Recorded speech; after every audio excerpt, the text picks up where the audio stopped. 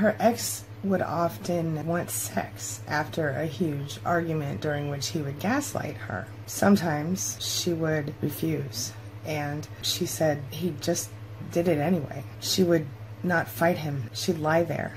She'd try to go somewhere else in her head. He'd just finish his business and it would end. She felt sick, and she tried to forget.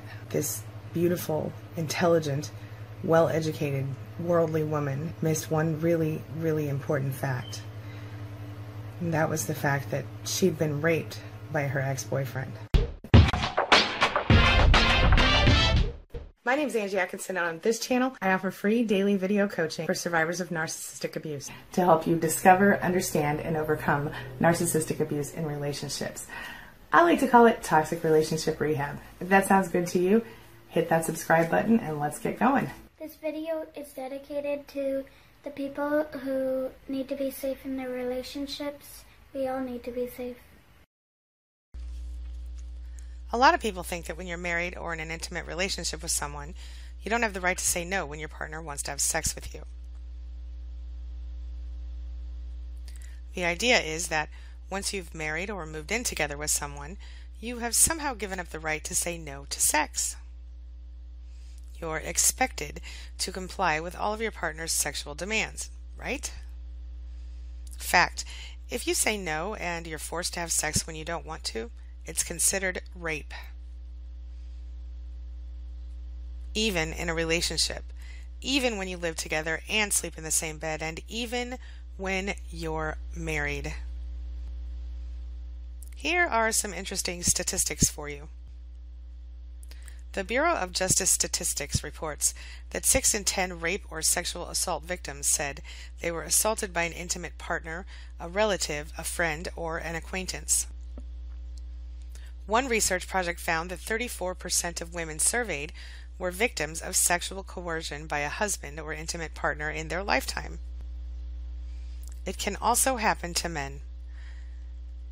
The National Violence Against Women Survey sampled 8,000 women and 8,000 men and found that 1 in 6 women, that's 17%, and 1 in 33 men, that's 3%, reported experiencing an attempted or completed rape at some time in their lives.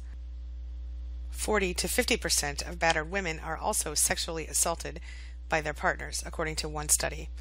Another study found that 68% of physically abused women reported that their partners sexually assaulted them.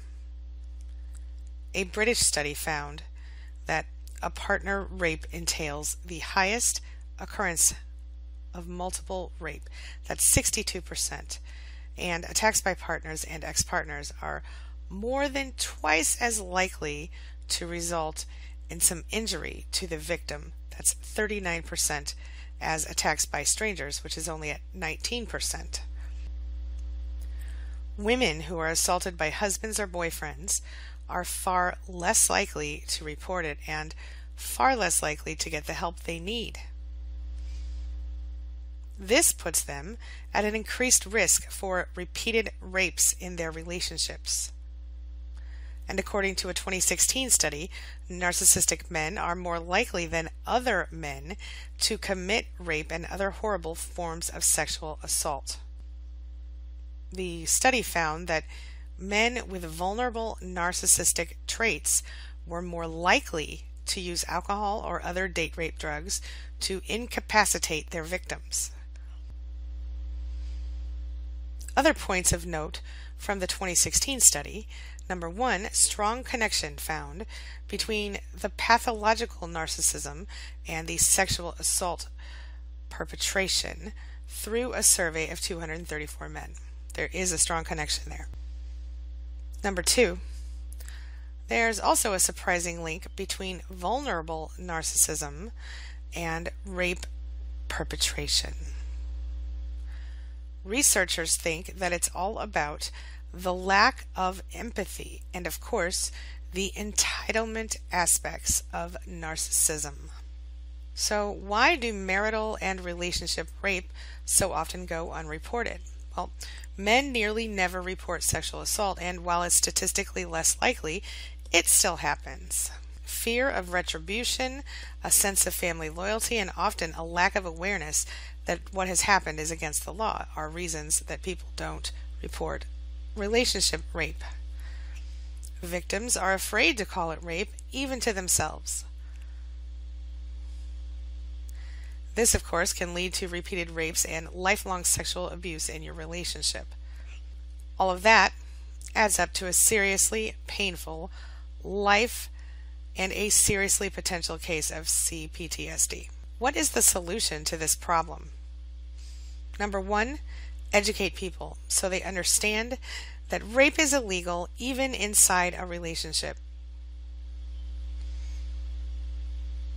Number two, teach women and men about the laws and their rights in relationships and about what to do if it happens to them.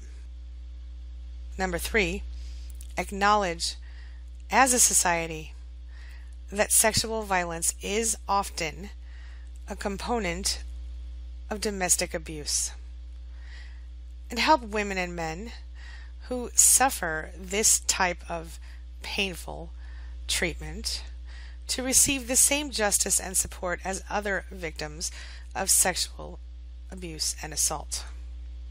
As individuals, we need to understand our rights to tell others about theirs. And number five, be supportive and non-judgmental, especially when friends or family members experience rape in relationships, and help them take action to prevent it in the future. Has this happened to you?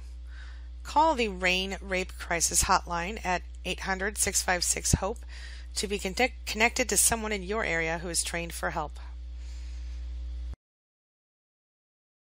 Thanks so much for being here. Thanks for being a part of my day and a part of my life. And hey, thanks for letting me be a part of yours. It really does mean a lot to me. It's my mission to teach others what I know to be true. You really can create the life you want. Take care of your body, take care of your soul, nurture the real you, and introduce him or her to the world. Be comfortable in your own skin and in your place in this world. Take your spot, take it now, and the universe will take its cue from you. You feel me? If so, subscribe to my channel. Let's get it done together.